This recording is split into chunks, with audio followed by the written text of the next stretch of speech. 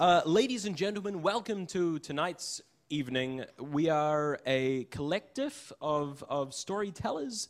We are the Watercooler for this evening. My name is Oliver Page, and I'll be your host for the duration. The Watercooler is a storytelling evening, a platform for people from all walks of life to tell their stories.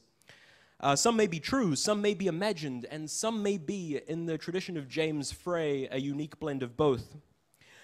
Our storytellers are given a simple brief to share something inspired by this month's chosen theme. Tonight, for our inaugural gathering, the theme is Deep, Dark, and Lost. Tonight, expect tales of tragedy, danger, fear, lies, and the twisted absurdity of daily life. Which is something that I wrote down and now have just said out loud. Who would have thought? The Watercooler will be a monthly event held on every third Friday of the month, up here in the basement loft, where air conditioning is but a whisper of a myth held on the tongue of an angel. If you are in the audience tonight and you'd like to be involved, telling your own story, we will accept anything. No, but genuinely, if you have a story to tell and you want a forum with which to tell it, then please give your name to Sarah, who will be taking names at the end of the evening, so she can get in contact with you, and you can be up here sitting down and reading to the assembled thousands. Yes, that's it. So, without further ado, our first storyteller this evening is Diane White. Di is a writer, and she works with Just Speak, advocating for reform in our criminal justice system. She was recently involved in the incredibly successful revival of Verbatim here at the Basement Theatre and in Wellington. Di, some come in, latecomers, please. 'Tis a consummation devoutly to be wished. Sit down. There you go. Thank you. Just sit down. It's all right. If you're not paranoid, you're not thinking. Di is a writer who works with Just Speak, as I said. She was recently involved in the incredibly successful revival of Verbatim here at the Basement, which was completely remarkable, and is now playing, I believe, in Wellington. So if you happen to be in Wellington, please give it a look. And where? And Mungary, so please, go crazy. Di White is also a 3-time bronze medalist in parallel parking, and the last surviving veteran of the Crimean War. Ladies and gentlemen, Di White.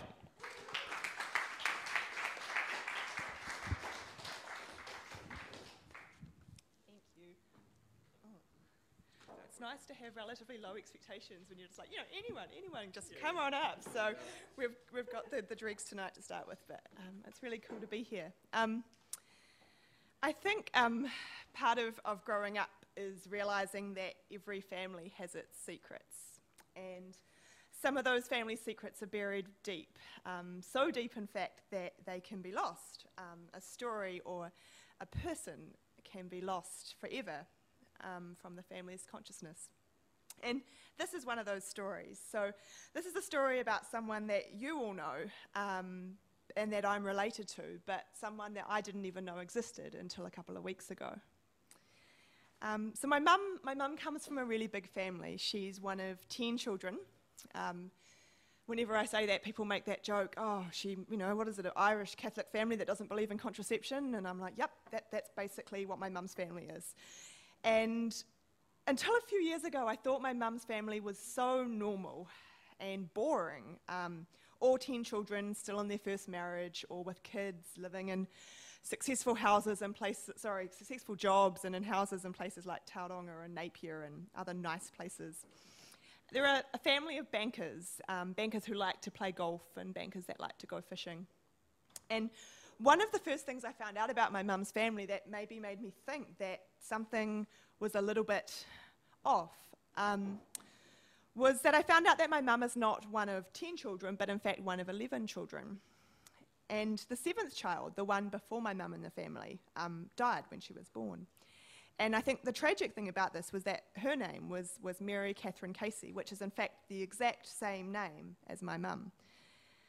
It was like she died, and not only was her memory erased, but it was replaced. It wasn't like they did it out of honour to the late Mary. It was just that they wanted to pretend like she'd never existed.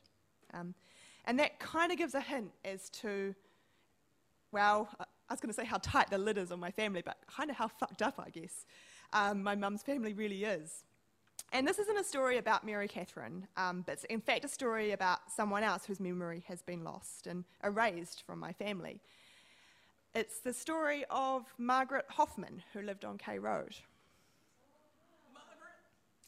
Margaret, yeah. So until very recently, that name didn't mean anything to me. I lived in Wellington until recently, and I moved to Auckland in May last year, and I'd come to Auckland, but I had only sort of just come for a few weekends, and I didn't really know Auckland. I didn't know any of its people or its colourful personalities. I'd never met Margaret. I had never been asked for a cigarette from Margaret. I never got told to fuck off by Margaret. I didn't tweet or cry or read any news articles or anything when Margaret died. So Margaret was my second cousin, and until 3 weeks ago, I didn't even know she existed. For me, learning about Margaret has been a bit like putting together a puzzle. Most of the pieces have come from newspaper articles and blogs and things like that, all written by people who knew Margaret far better than I or anyone in my family did. People who would see Margaret every day and who owned shops outside which Margaret would stand. You probably know, but Margaret spent about 30 years on K Road. And one of the things that made her so well known was that she didn't actually live on the street. She had a small little house in Parnell. And every day Margaret would catch the bus into town, into K Road from Parnell, and she'd catch the same 9 a.m. bus every morning, and she'd catch the same 5 p.m. bus every day on the way home. And she'd stop in at her local butcher every night and buy a $2 lamb chop. So I found this one article that talked about Margaret's family, and it's so strange seeing the full names of family members written in an article like that. Margaret was born Margaret Cook, and her parents were my great auntie Kath and my great uncle Arnold. In the article, it described the Cooks as a disjointed bunch who really spoke to each other. It said that to some, Margaret was an embarrassment, a taboo subject. In that week that followed Margaret's death, her family, our family, no one was to be seen. No one came to identify her. No one was there. One of the few family members that spoke to the media after Margaret died was Margaret's nephew, Jeremy. And Jeremy, like so many members of our family, never met Margaret. In this piece, he talked about how difficult it was to try and find anything out. His mother would just avoid the question when she was asked.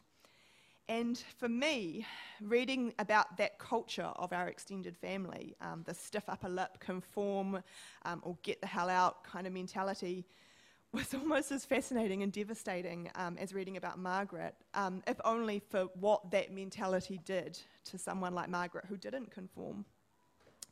And there's a few other little bits that I've been able to glean from extended family.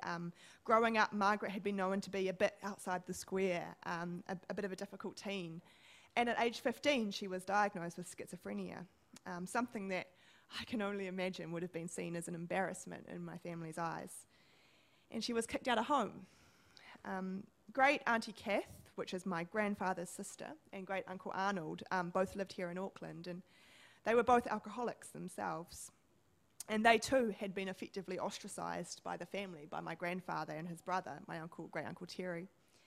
And when great Auntie Kath died, my grandfather and my Uncle Terry, they didn't even go to her funeral, their own sister's funeral. That was the culture of my family. So I called my mum to find out a bit more about Kath and a bit more about Margaret. And my mum can only ever remember meeting her Auntie Kath the once, and that was when my mum herself was married and all grown up. And my mum didn't even know, like me, that Margaret existed until after she'd died. And it was really scary how much my mum's words mirrored Jeremy's in that article. Margaret was known within our wider family as an embarrassment, and no one talked about her. I guess our family was a family where you pushed something under the carpet, even if that was a person, rather than talk about it. So now, I've read so many articles about Margaret now, and so many of them talk about how she touched so many people's lives. And it's really weird seeing a public outpouring of grief about somebody in your family that you don't even know. People saying that they burst into tears when they learnt that she'd died, that they walked around feeling dazed and confused and lost for weeks after she'd died. And my family turned their backs on Margaret because she was different, but it makes me feel kind of warm to think that a whole community of people embraced her for that very reason. I'm really sad I never met Margaret, and I'm really sad to think that quite soon after she died, I moved up to Auckland and I lived just a couple of bus stops away from her. But it also makes me happy to know that many people did, in a kind of unorthodox way, really care about her.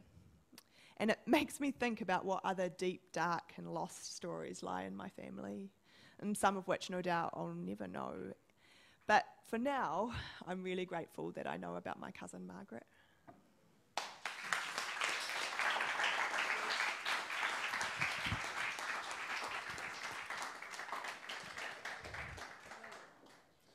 James, sit down, quick. You missed the best story about Margaret from K Road. Oh, it was good. Thank you, Di. That was illuminating. That was amazing. I had no idea. She was so difficult for those of us who tried to get people to sign up to the Red Cross on K Road. So our next storyteller is Roma Moreau. He is a movie addict, a directing graduate of Unitech School of Performing and Screen Arts, and he's currently working in digital marketing and directing short films in his spare time. Roma Moreau also won last year's Nobel Prize for Head of Hair and hopes one day to die in a freak escalator accident. Ladies and gentlemen, Roma Moreau.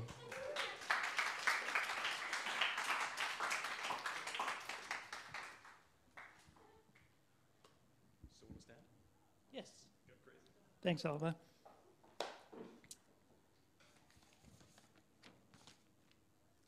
Okay, it's a hot and humid night. My shirt's sticking to my back. And, sorry, this is a story. This is not tonight. My shirt is not sticking to my back. So it's a hot and humid night, and my shirt is sticking to my back. Sorry, just to get out of the story for a bit. This is a year ago. So if you just imagine me a year ago, kind of less wrinkles, no moustache. So it's a hot and humid night, and my shirt is sticking to my back. And I'm walking in downtown Tokyo. And all around me, there's hundreds of people streaming along the footpaths. Their bustling activities just washed in this kaleidoscope of neon glows. And there's teenagers off to the side there, and they've got slicked back hair and an American-style leather jackets. And then over to that side, there's fruit vendors, and they're calling out to the crowd and trying to get them to buy fruit, and they're standing next to giant piles of oranges. Everywhere there's activity. And I've ventured out on this evening to visit the fabled New York bar, which I don't know if you guys have seen the film Lost in Translation. You guys have seen that? Yeah? It's a good film. It's where they shot most of the film Lost in Translation, and I decided I would go visit this bar. So I'm walking along, and I start to cross a large 6-lane street. And as I'm crossing, I notice there's something off to the side there on the ground. And it's not until I approach and it comes into focus that I realize what it is. And I get a bit of a shock, because down there on the side of the road, on the painted lines that divide the two opposing lanes of traffic, and with cars driving past on either side, there's a man lying on the road. It's incredibly dangerous. And my first thought is I just run over to him and see if he's okay. I crouch down, and he's like an old man, and he's got grey hair, and he's got flecks of white in the stubble that cover his chin. He's conscious, and he's got his face up, and he's looking forwards, but he's not saying anything. Come on in, guys. Grab yourself a seat.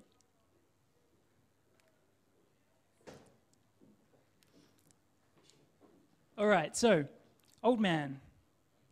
And I'm looking at him, and he looks a mess. He looks awful. And I'm thinking, what would Bill Murray do? And so I get my sweaty palms, and I just lift them under his armpits, and incredibly do manage to get him to his feet, which I'm feeling quite proud of. Bodybuilder physique and all.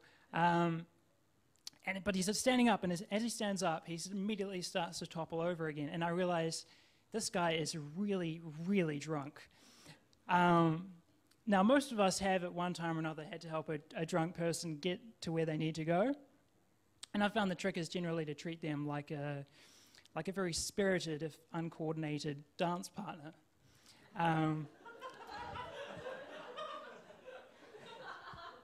You want to make sure they're gliding along smoothly without upsetting the routine too much. And pretty much everything you've learned off watching Dancing with the Stars, you can apply here. So I've got my arms under him, and it's kind of supporting his weight quite heavily, and we begin this kind of like shambling but majestic waltz across the tar seal. And it's going well, actually. We're making some pretty good progress, and I'm about halfway across, and then the smell kind of hits my nose. And I realize it's really unfortunate. This has been a cruel night to this guy. It's chewed him up. It's spat him out onto the road there. He looks a mess. He's drunk. And unfortunately, somewhere along the line, he's lost control. And yeah, he's shot himself. And that's terrible. And at this point, I'd say in sort of dancer terms, I'm about tango kind of distance from this guy. So it's pretty intimate. And also, like around this time, the traffic stops and everyone's having a good old look at what's going on. So I'm pretty committed. So we just go for it, and we manage to get through the last parts of the road. And then finally, a young guy from the footpath comes and helps me. And together, we're able to lift this guy, carry him over to a ledge, and finally, we sit him down. So we've made it, and it's fantastic. And after a short breather, I just give this guy a pat on the shoulder, and not really knowing what else to do, I just submerge myself back into the crowd and carry on. And a couple of blocks away, I find this hotel, the Hyatt Park Hotel, and I ride 80 floors up in 2 different elevators, and I reach the New York bar, it's magnificent. It's really beautiful. I'm listening to this amazing jazz playing. I'm sipping a single malt scotch. It's beautiful. It's so good. And there's an amazing view of the city in front of me. There's all these lights going out as far as the eye can see. And it's wonderful, and I can't enjoy any of it because I can't stop thinking about this old man. And I don't think this is a critique of Tokyo. I think this guy could have been in any city. But the fact that he was in such a humiliating position, in such a very public place, and no one saw him, like no one really saw him. And I just felt like his dignity was completely destroyed. I mean, I didn't even do that much. As soon as he was out of danger, I got out of there. And so I wanted to know his story, because I think knowing their story is what transforms a stranger into a real person. And so I was sitting there, and I decided I made something up. It didn't really matter that it wasn't true. I just wanted to remember this guy. So his name was Kiyoshi. And this is a letter he wrote to his wife.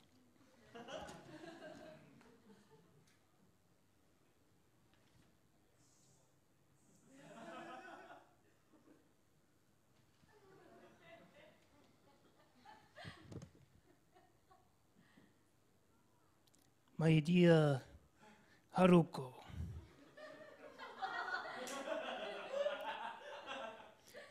when we were young, we would take the train to the beach and walk along the shore. You in the bare feet, me in my shoes. I didn't like the sand. When I wasn't looking, you would pour sand into my pockets. You like to watch me, confused as I empty them at the train station. That became our mark. 2 little piles of sand on the platform. When did we grow old? You tell me off for talking too long to the young nurse. You say, pretty women is like plastic fruit. They look tasty, but bad for digestion. But since you left my side, I have been lost. I drink and the wonder and the slowly I am drowning in this city. So I am writing you this letter. I'm going on a journey across all the stations of Tokyo. At every stop, I get off and I leave a handful. Haruko, you ask me, when we are gone, will there be any trace we ever lived here? When my journey is complete, a wind will breathe across all the stations of the city, brushing hundreds of little piles of sand. Their movement will exist because of us. Even if people do not see, the wind will show that we were here.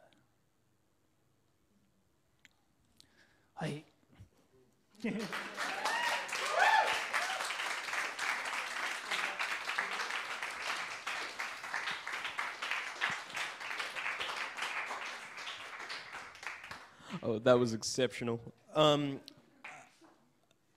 For relaxing times, make it Suntory time. Our next storyteller up, we have Phineas Teppert. He is a playwright with a pronounced Oedipal complex, and winner of his words essentially, and winner of an Australian season of this year's Short and Sweet Festival. Phineas Teppert was also killed this year, saving his entire family from the wreckage of a sinking nuclear submarine. Ladies and gentlemen, Phineas Teppert.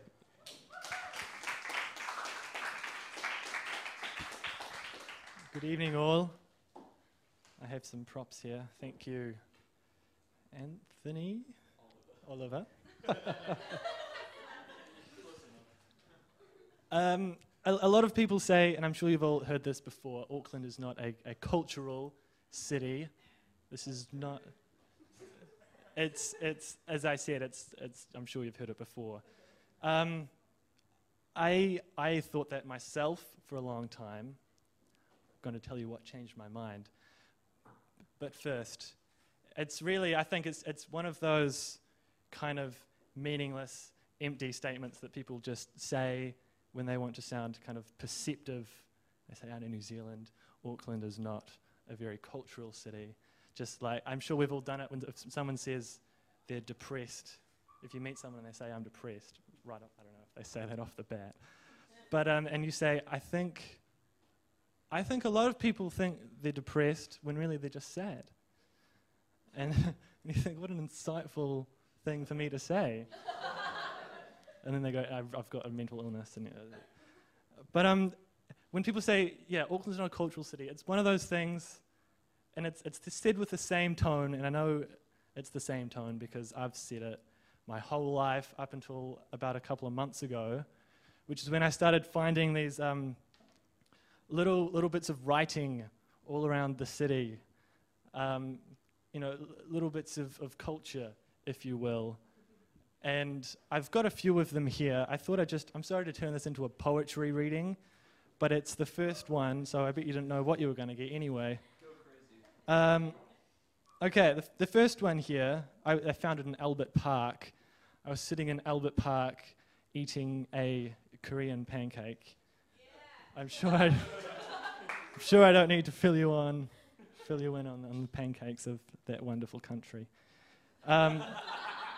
I was there, it was a ham, cheese, and pineapple one, because for some reason it's 50 cents cheaper than the other meat ones, so I always get it. I was in Albert Park, I'd eaten my pancake, I had oil, bits of cheese all over my face, and the beard, you can imagine. I went to get the napkin that the middle-aged Korean man gave me at the shop to clean my face up, and I got it and I found it had a poem already written on it, and I thought, that's really cool, I'm not going to wipe it on my face. And so I had to go to class with like pancake oil all over my face, but it was okay because I preserved the poem, and I thought I'd just read it out. It's really cool. I thought I'd give it an audience. It's called Public Relations. It's written on a napkin, so give me a second. A lady from the SPCA came up to me and talked, so I put a coin into her bucket and she left. Here's more. A homeless man approached and mumbled, and I gave him 70-odd cents and he left. A seagull came up to me asking about my lunch, so I threw it a 10-cent coin and it ate it and choked to death. The homeless man came back and took the dead seagull away, and the SPCA lady cried a little bit. I just thought, I wish I could take some credit, but thank you. This next one I found in a Woman's Weekly, the New Zealand version. I was in a waiting room at an alternative medical practice in Grey Lynn.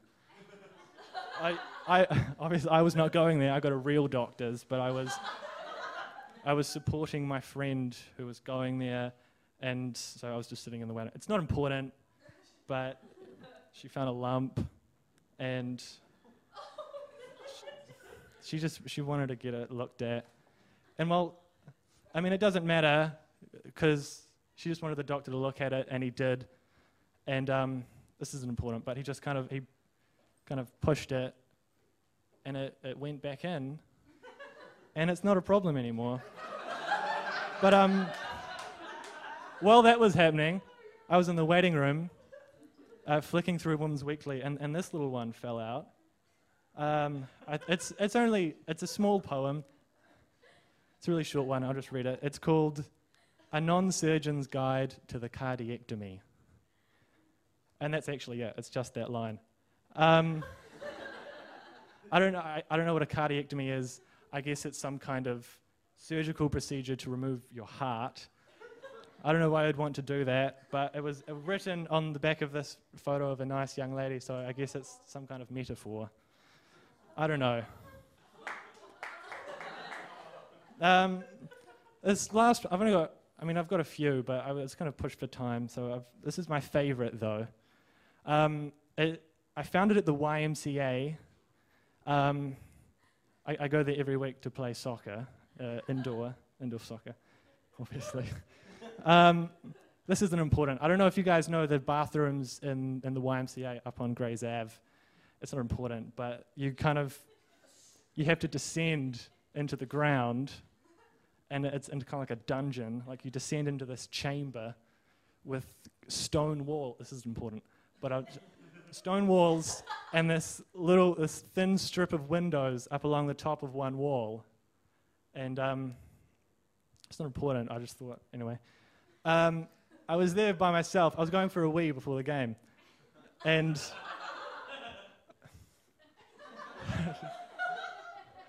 I was there alone. I always am for some reason. I don't think anybody knows they're down there, but I was in the bathrooms alone, and I was standing at the urinal, and I unzipped my fly, and suddenly I heard this noise, this kind of fizzing, crackling noise behind me, and so slowly, it was this way, so I turned around. Slowly, I turned around and saw, at about kind of head height, a couple of meters away, this isn't important, but these two really bright blue orbs floating, really, really bright blue with kind of like static electricity or something shooting out, just hovering there. And I stared at them for a few minutes, and I don't know if they were looking back at me because they were perfect spheres, so they could have been facing any different way. I don't know. But I just kind of stood there, and after a few minutes, they started slowly drifting towards me, and I was so scared. I was paralyzed. I couldn't move or anything. That's what paralyzed means. And they kind of came up towards me and then drifted past and then went down the whole row of urinals. This isn't important, but and then they popped up at the end and went out the window onto the street. And anyway, I reached into my back pocket. I found this poem. I don't know how it's the same handwriting as the other ones. I don't know how I have no memory of it getting there whatsoever. This one's got two titles. It's my favorite one though. It's called "Why Do I Do What I Do?" or Ode to a Vietnamese Restaurant Menu. And I don't know if you guys know what a palindrome is. It's, like a word or a phrase. It's the same if you read it backwards or forwards, like kayak or taco cat. That's a good one.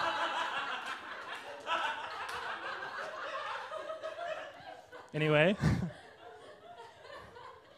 please. Ode to a Vietnamese Restaurant Menu. It's just a short one. How many of the poets that you know can write a whole poem in a 6-line palindrome? Im or dni lap en il zi sunny meo pello huai tir wanak wan koi tat zeo pet foi namwo. It's the same if you read it forwards or backwards. It's really quite brilliant if you think about it. Anyway, these are some poems that I found, and I thought if people who think that there's no culture in Auckland, if something like this happened to them, then they'd stop saying it, and we could just move on with things. And those are the poems that I found. Thank you very much. Phineas Tappert.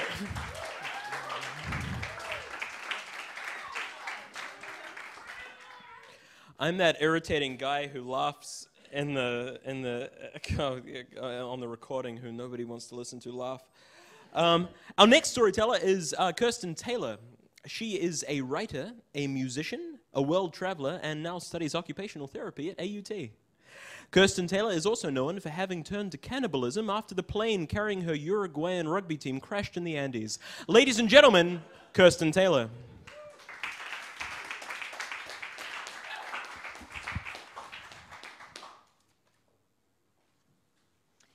Oh, this is really fun. I didn't know it was monthly, but now I'm happy. I just found out a friend of mine in Melbourne has decided to celebrate her period every month with with a trip to the local pub to eat kangaroo. I think that's cool.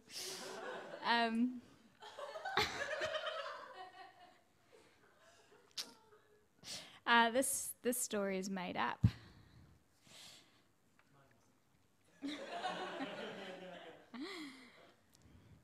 Pleasant Bay. Eileen and Jack have been coming to Pleasant Bay for 13 years. They always arrive on Boxing Day, and on the Friday before Jack goes back to work, they go home.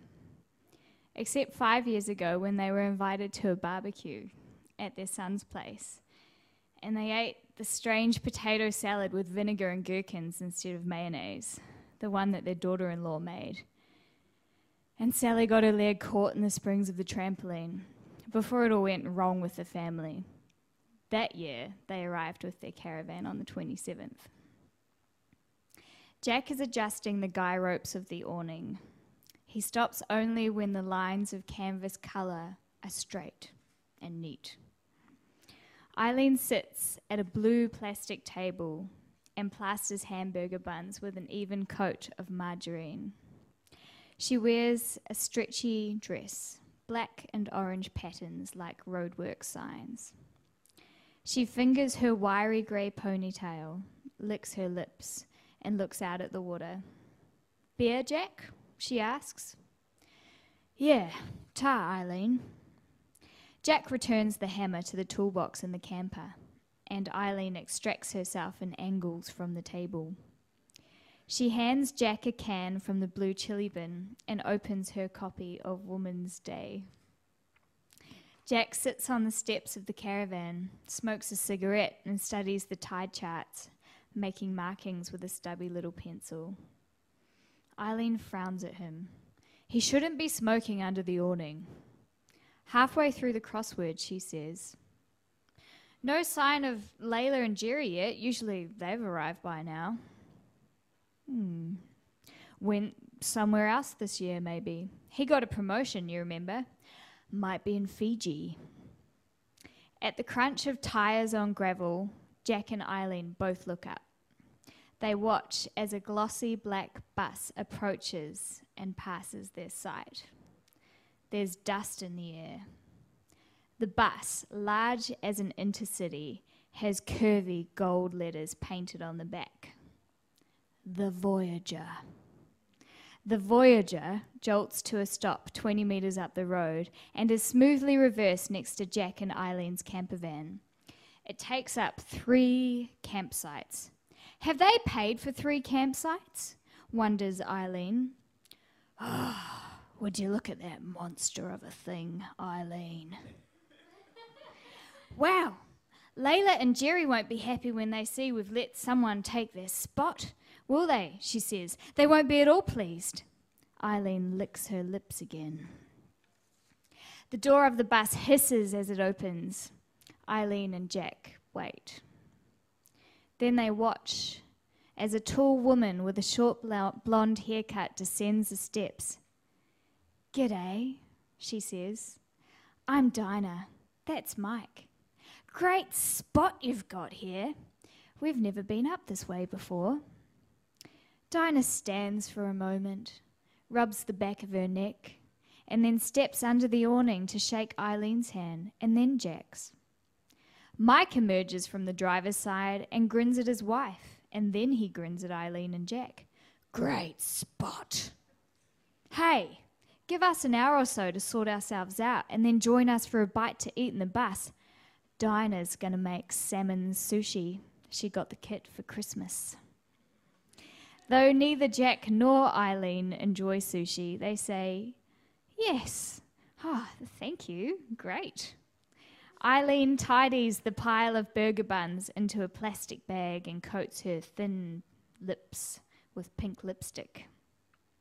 In the Voyager, Jack's 6-pack sweats on the table. Jack runs his finger along and up and down each can. He wipes the water from his fingers onto his shorts. On the felt wall, which separates the dining area from the driver's seat, there hangs a small corkboard. Daggered to the corkboard with golden pins are several pictures of Mike and Dinah with 4 tanned young people, 2 men and 2 women. Mike speaks of the tanned young people, the kids. He speaks of his job as a spine surgeon at Auckland Hospital. 8 more years and I'll be able to retire, he says. Then Dinah and I are going to head over to Oz and travel round in a bus there, aren't we, Dal? Dinah wants to do Europe, the canals, don't you, Dal? But she can do that without me in the meantime. Not interested. You been to Europe? No? So, Jack, what do you do? Jack notices Mike's hand resting there on Dinah's thigh. Jack's finished his plate of sushi, which he ate with his fingers. Eileen tried to use the chopsticks at first, but settled eventually for an alternative technique. She now stabs each piece with a single chopstick and, tilting her chin, dangles each round deposit into her wide mouth, which is the same way that I do it. Jack says, I'm a plumber. Been with the same company since my apprenticeship. It's a good job.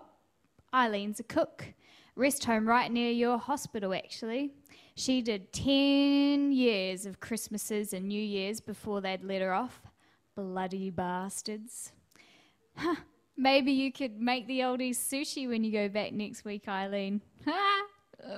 Bet they'd love that. He stops, takes a sip of beer, and then drops his hand heavily into Eileen's lap.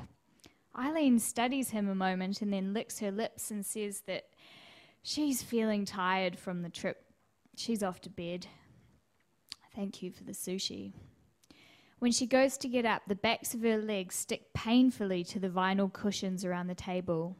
There is a thin river of sweat where she's been sitting. But Eileen doesn't go to bed. She finishes the crossword, flips through her magazine twice more, and waits for Jack to come back from the bus. When Jack returns, he reaches under Eileen's dress and tries to kiss her. Eileen pushes him away and says, You took your time over there. She returns to the narrow padded seat at the front of the caravan and sits with a cushion in her lap. She faces the water and stays up late. The small glowing lights of a cruise ship float from one side of the bay to the other side, and then the lights lean behind the cliffs and out of sight. When Eileen eventually slips into bed next to Jack, she dreams seasick dreams of a hospital inside a cruise ship where the lino corridors are paved with stepping stones of sushi, ruptured rings of sushi with the rice clumped outside of the seaweed skin like herniated discs. She steps from disc to disc, squashing them as she goes, and then Mike is there, putting his hand up her dress. That's it.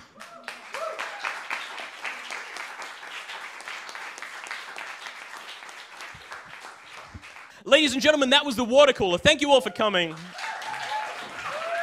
Thank you. Ladies and gentlemen, our speakers.